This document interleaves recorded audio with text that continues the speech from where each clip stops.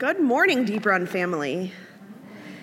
This morning we will be reading from the English Standard Version. If you need a Bible, you can find one on the table in the back, or if you're joining us online, just find one of us somehow online and we'll find a way to get one to you.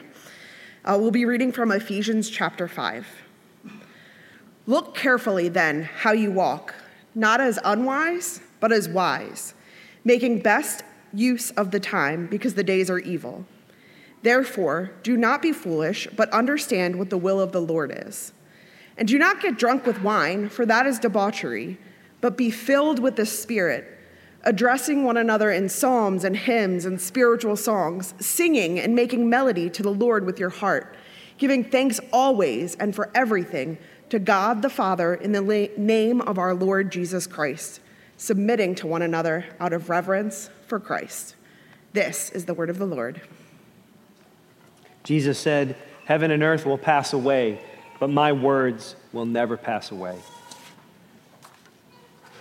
Paul had told the church in Ephesus earlier in chapter 5 of Ephesians in verse 8, he said, "Walk as children of the light," which does refer to what I've been calling our practical theology over the last several weeks. Remember the term practical theology? It essentially means if we've been saved by grace, what does it look like to live by grace? And as Paul teaches us about practical theology, he gets to verse 15 here in chapter 5, and he says, "Look carefully then how you walk, not as unwise, but as wise." Living by grace requires wisdom. Interestingly, though, Paul is talking about wisdom in how we use our time. Did you catch that? Why would Paul say such a thing? Why would Paul care about your time? Why would he say to you, if you're going to live in grace, if you're going to have a practical theology as a Christian, you need to be very careful about how you use your time? That just seems a bit petty at first glance. Well, the ancient Greeks had two conceptions of time. And remember, the New Testament was written in the common Greek language of the day. And so the Greeks had two words for time based on two different ideas. You had the word chronos, and you can figure that one out. Chronological, it's where we get the word chronology from, right? Chronos was like the ticking of the clock, or the movement on the sundial, I guess, if you lived back then. They also had the word kairos. Kairos was the importance of the moment. Kairos was the right season. Chronos would answer a question like, "Is it 12 o'clock yet? I wish he would stop preaching." Kairos answers the question, "Is now a good time? Am I inconveniencing you? Do you have a moment?" You see the difference? Chronos versus kairos. When Paul gives his reason for emphasizing time, he says in verse 16 that the days are evil, that the days are desperate, as one author put it. So I have two questions for us. How would living by grace guide our response to the times in which we live? And how would living by grace guide your use of the time you have? How would living by grace help us respond to the times in which we live and utilize well the time that we have? It always feels like Americans never have enough time. Right? As we talk and we get caught up with one another, it's so common for us to hear the words, I'm so busy. I haven't had time to fill in the blank. Americans are always trying to find more time as though, it's a commodity like fertilizer that you can buy. But it is always a good time for the church to wisely respond to the grace of God. It is always a good time to live by the grace of God. And we live by the grace of God with our time by using it well and filling it well and even biding our time when we have to. And I want to talk about those three aspects of time today: using our time well, filling our time well, and biding our time when we must. Okay, so using our time well matters very much to a God who created us for good works. If you go back to chapter 2, verse 10, Paul had said that God's created us for good works, which he prepared beforehand that we should walk in them. Paul keeps bringing up the language of walking, right? So walking in what God has already prepared for you requires, he says in verse 16 of chapter 5, requires making the best use of the time. Now, originally, the Greek word for the phrase make the best use of something, it was an economic term. It was used to say buy something up or redeem something or ransom something or purchase something. So imagine he's saying buy up the time, redeem the time, ransom the time, purchase the time. From that perspective now, you see time as an investment, right? Your time is an investment that can yield a good return, and it can also yield a bad return. How you use your time can yield a bad return. And so he says, be careful how you use it because the days are evil. Now remember, chronos versus kairos. Paul is not saying manage your schedule well. Make sure you get your meetings on your iCal. I do that. I mean, you should. But he's not saying that. He's saying don't waste your life. Invest the time that you have as best as you can. But then counterintuitively, he offers a non-technical answer on how to do this. We actually learn how to use well our moments and our years and our very lives by being filled with the Holy Spirit. He uses this expression to be filled with the Holy Spirit. So in verse 18, he says, and do not get drunk with wine, for that is debauchery, or like that's a waste, but be filled with the Holy Spirit. Okay, so he's making comparisons. He says, don't fill yourself up with wine, but be filled with the Holy Spirit. Now, when you're looking at people like to take passages like this and say things like, Jesus never drank alcohol, the wedding in Cana was a bunch of grape juice. That's not what's going on here. Look at the context of what Paul is talking about, and you can see that Paul was not trying to be a legalistic killjoy against the responsible use of alcohol. He wasn't saying that. Paul is concerned that we not fill our lives with anything that wastes them. Don't fill yourself. Too much wine is a great example. But don't fill yourself with anything that wastes your life, whatever that thing, whatever that situation might be. Eugene Peterson paraphrased it so well.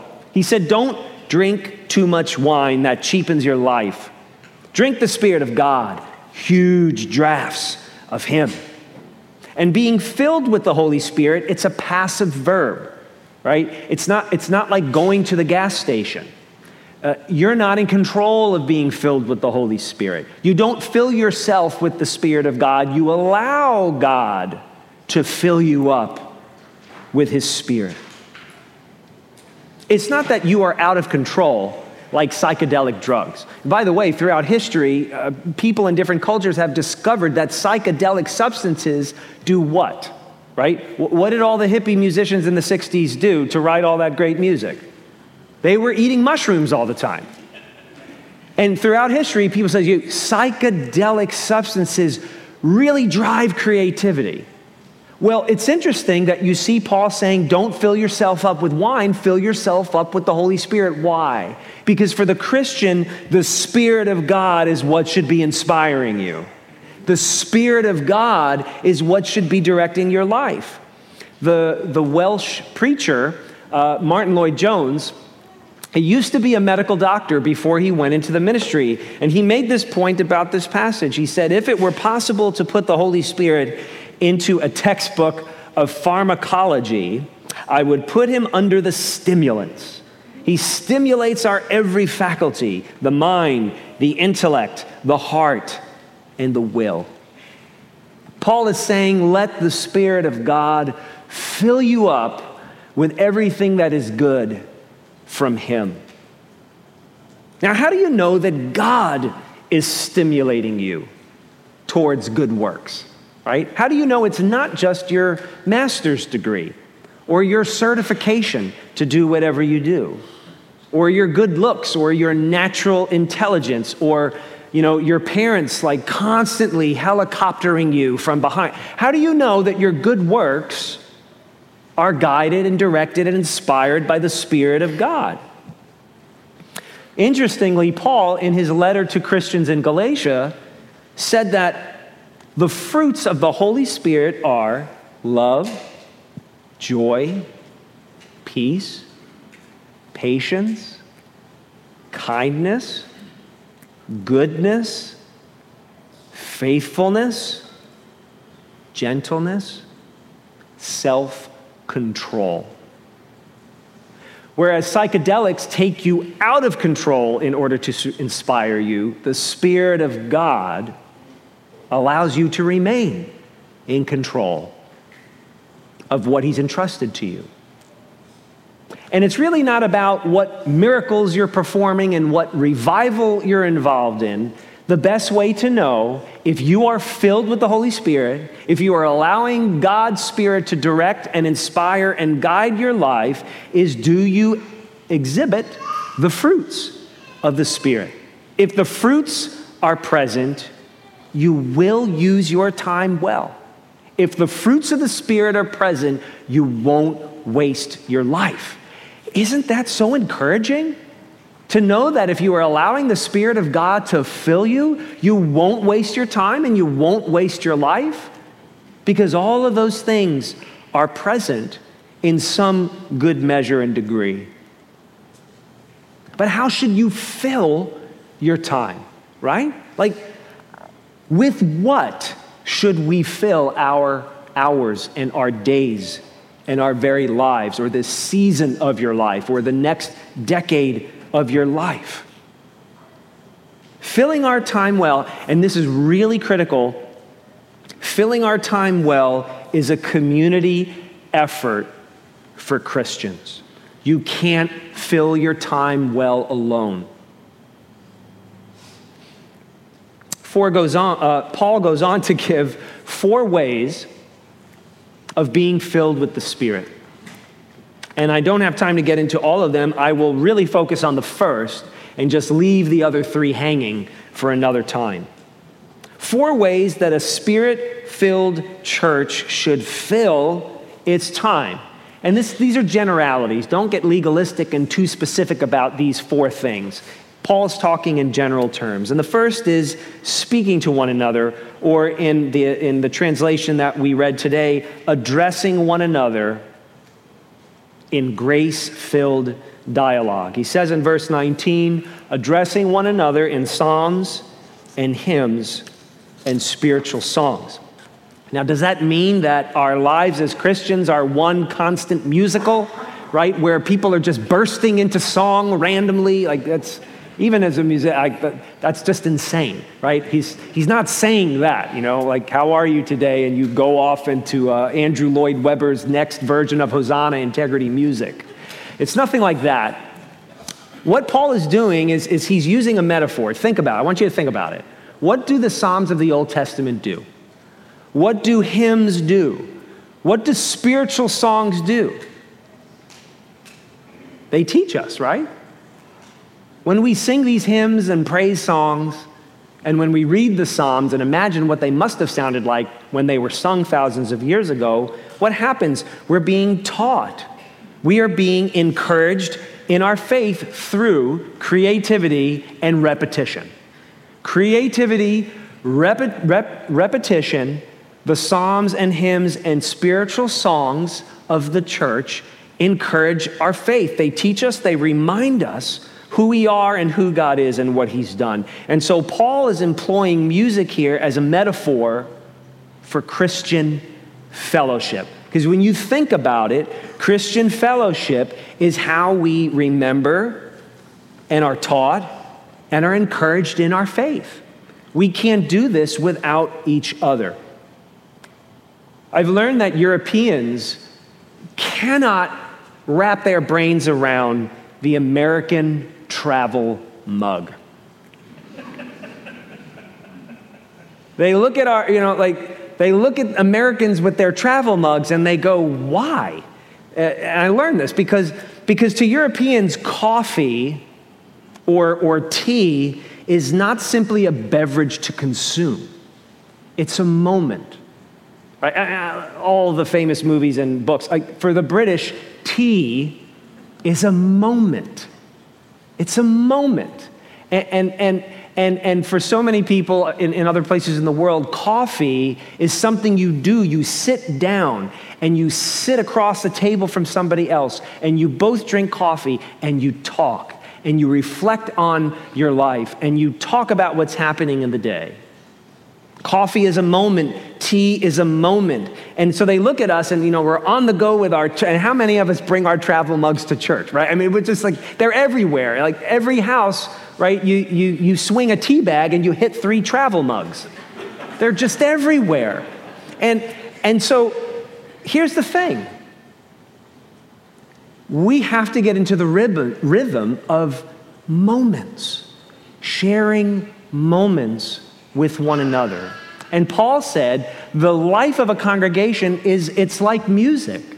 It encourages you, it reminds you of who you are, and never stop doing that. Never stop talking to one another, Paul says, about the things of grace. But then he goes on, and he is, I think, speaking literally, singing. That's a natural outpouring of people who talk about their faith together. They're going to sing. They can't help it. Singing and making melody to the Lord with your heart. And of course, thanking God, right? I mean, a church that knows it's loved is going to practice gratitude. We're going to be thanking God for everything, from a third classroom down the hallway, right, to the people who set up communion and set up the sound equipment, and the people who are putting traffic cones out. We just praise God and thank him and celebrate every little drop of blessing that we perceive he has provided. And we thank one another.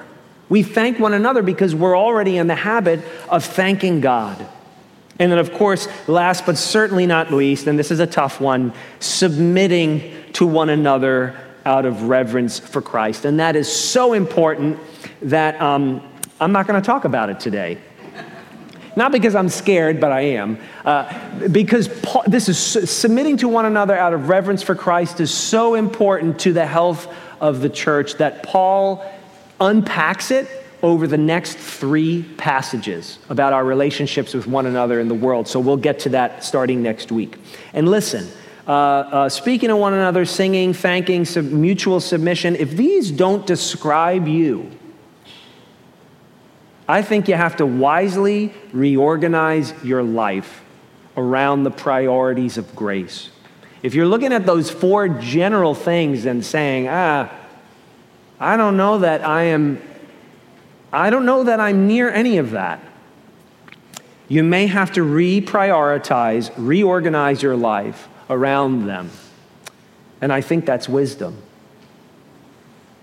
A counter-cultural lifestyle. That's what these 4 things encourage us to do. Live out a counter-cultural lifestyle that helps a healthy church and a healthy Christian fill in the time well. Every person should be asking the question, am I investing my time poorly? I think every church, every leadership body, every ministry team should be asking the question, are we investing our time poorly or wisely? Because again, look at verse 16. Paul's intent with making the best use of the time is based upon the fact that the days are evil. Or as Eugene Peterson said, these are desperate times. But now 2,000 years of history later, we know that the times have always been desperate. They're desperate now. They were desperate 2,000 years ago. The church is growing. Christians all over the world are experiencing new life in Jesus. It doesn't feel that way right now in America. Times are desperate, but times have always been desperate. That has never changed. All we have to do, Gandalf told Frodo, all we have to decide is what to do with the time that is given us. Is the world getting worse? In some places, yes. In other places, things are looking a little bit up as far as the kingdom of God is concerned. But times have always been desperate. That Gandalf wisdom says, what are you going to do with the time you've been given? What are we going to do with the time that we've been given? And this is not primarily a matter of scheduling, delegating, downsizing, or quitting. Those are all appropriate things that you may need to do. But that's not what we're talking. We don't give technical problems, we don't provide technical solutions to spiritual problems. That's why Paul's not saying manage your iCalendar better, right? Coordinate with your spouse. Make sure you're both on the same Apple ID so you can see each other's calendars. That does help. But he's providing spiritual information here. He's talking about wisdom. Look at verse 15. Look carefully then how you walk. We'll go back to the beginning. Not as unwise, but as wise. You see that? You don't really need more time. You don't need more time to do anything that you are trying to do right now. You need wisdom. You need wisdom to fill your time well. You need wisdom to invest the life that you've been given, the decade that you have before you. You need wisdom. One manifestation of wisdom is knowing the value of patience. Knowing the value of stillness and waiting. That's how we know we're growing wise, is because no matter how much we have to do, and no matter how many people are asking for our help, and no matter how ill-equipped we feel to give the right answer and to provide the best solution and to help in the best way, if we can value patience and stillness and waiting, that means we're becoming wise. And if you cannot learn those things, throw away your travel mug. I'm joking.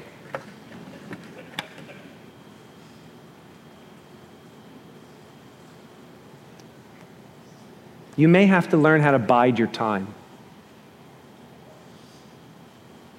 Like, you may have to learn how to say, I can't act right now. I can't respond right now. I have to wait. I have to be still. I have to exercise patience. Biding your time well is evidence of a spirit-filled person who is beginning to grow in wisdom. So why does Psalm 96, we read it as our call to worship, command us to be glad? It tells us to rejoice. Well, it's because God is coming to judge the earth. That's why the psalmist rejoices. He will judge the world in righteousness and the people in his faithfulness. God commands us to wait because only he can restore certain things, right? Only God can rectify certain problems. Only God can heal certain types of wounds. And so we rejoice that Jesus is returning and we wait. And so waiting is part of a healthy use of your time. We sin when we use our time trying to be God. So the Christian bides her time well. The Christian bides his time well because God bid his time well. When you think about the gospel and when you look at all of Scripture, God has managed the time well. Both history, which is chronos, and salvation, which is kairos.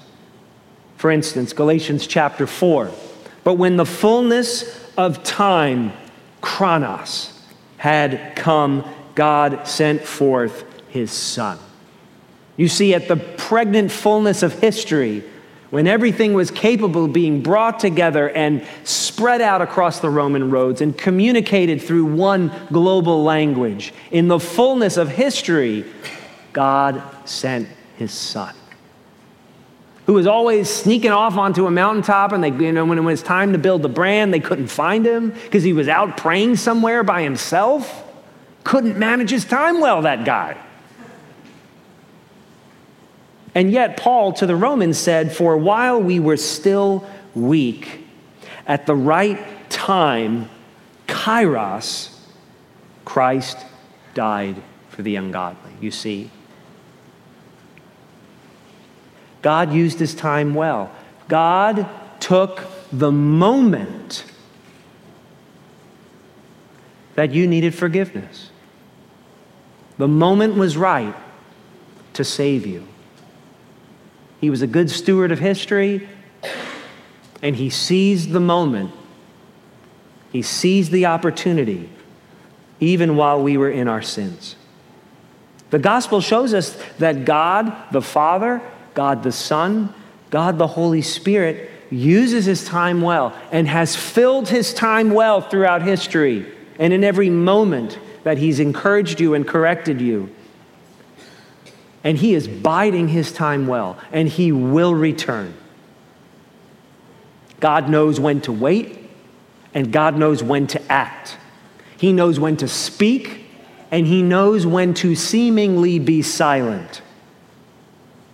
And he knows when he's going to return. And we wait.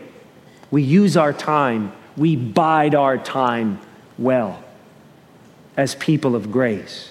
And now filled with his Spirit, we imitate his Son, and that's how we become a church for these times. What's so interesting is that becoming a church for the beginning of the 21st century in America, we are really not going to practice any different disciplines than what the church was doing 2,000 years ago in Turkey, in Israel, in Rome, in Greece, and North Africa. We're doing the same things. Speaking to one another, making music, thanking God, submitting to one another out of reverence for Christ. Really, like nothing has changed, and you're not going to get any more time than you already have. We have to use it well. It's always a good time for the church to wisely respond to God's grace. And as we apply ourselves to our perception of time, we will become a church for these times, and you will become a Christian for these times. So let's wisely reorganize our lives around the priorities of God's grace. Let's do that as elders and deacons, and you do that as ministry leaders, because several of you lead different ministry teams in this room. You know, and as Christians or as employers or employees or students or families, let's reorganize our lives and our ministries around the priorities of grace, because you'll never have enough time to be God and save yourself and save other people. You'll never have enough time to do that. But because you're saved by grace and you've been adopted as a child of God, you have all the time you need to do his will. Let's pray. Father, help us to use the time well. Help us to bide our time until you return. Help us to be investors of what you've entrusted to us. Help us to know when to rest Help us to know when to act. Help us to know when to be quiet and when to speak. But I pray that we would always be filled with your Spirit. Forgive us for all the things that we fill our lives with. We're sorry. May we be filled with your Spirit, reminding us that we are your children, reminding us that Jesus died for our sins, reminding us that he is returning, reminding us that there is objective truth, reminding us that we must stay together, reminding us that we have every reason to give praise, to give thanks, to make melody in our hearts and with one another, and that we have reason to submit to one another out of our reverence of you. As we turn our attention to the Lord's table, impress upon us the invaluable worth of the blood of Jesus Christ. And like him, may we be good stewards of the moment. Amen.